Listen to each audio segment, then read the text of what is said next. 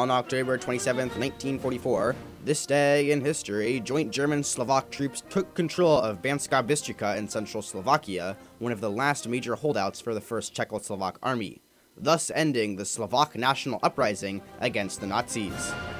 Under Hungarian rule since 907, the Central European region of Slovakia was united with its Czech neighbors after World War I to create Czechoslovakia. Far more economically advanced, the Czech regions dominated the Czechoslovakian government, leading many Slovakians to clamor for independence. On March 14, 1939, after a secret deal with Nazi Germany, Slovakia's far-right leader, Joseph Tiso, declared Slovakian independence while the remainder of Czechoslovakia was invaded by Germany and Hungary. As a German puppet state, Tiso's government put forth a series of repressive laws and codes to align with the Nazis.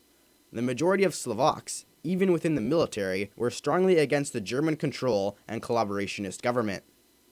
On August 29, 1944, in a nationwide coordinated effort, members of the Slovak army allied with Slovak partisans and occupied various cities and airfields throughout central Slovakia in an attempt to liberate the country.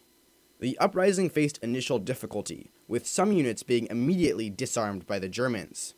The uprising forces, together known as the First Czechoslovak Army, failed to overthrow the Tiso government, and soon, with an influx of German troops, the uprising was in danger of completely collapsing. On October 27, 1944, this day in history, German and collaborator Slovak forces occupied the uprising headquarters at Banská Bystrica, leading to an end of the Slovak national uprising. Slovakia was freed from German control during the spring of 1945, but would remain dominated by the Soviets until 1989. I'm Max Colfax, and you just listened to This Day in History.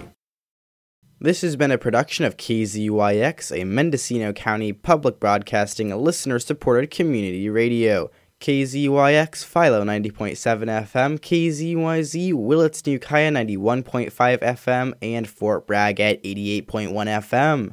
You can find more content like this at our website at kzyx.org, and consider donating by hitting the red donate button in the upper right-hand corner.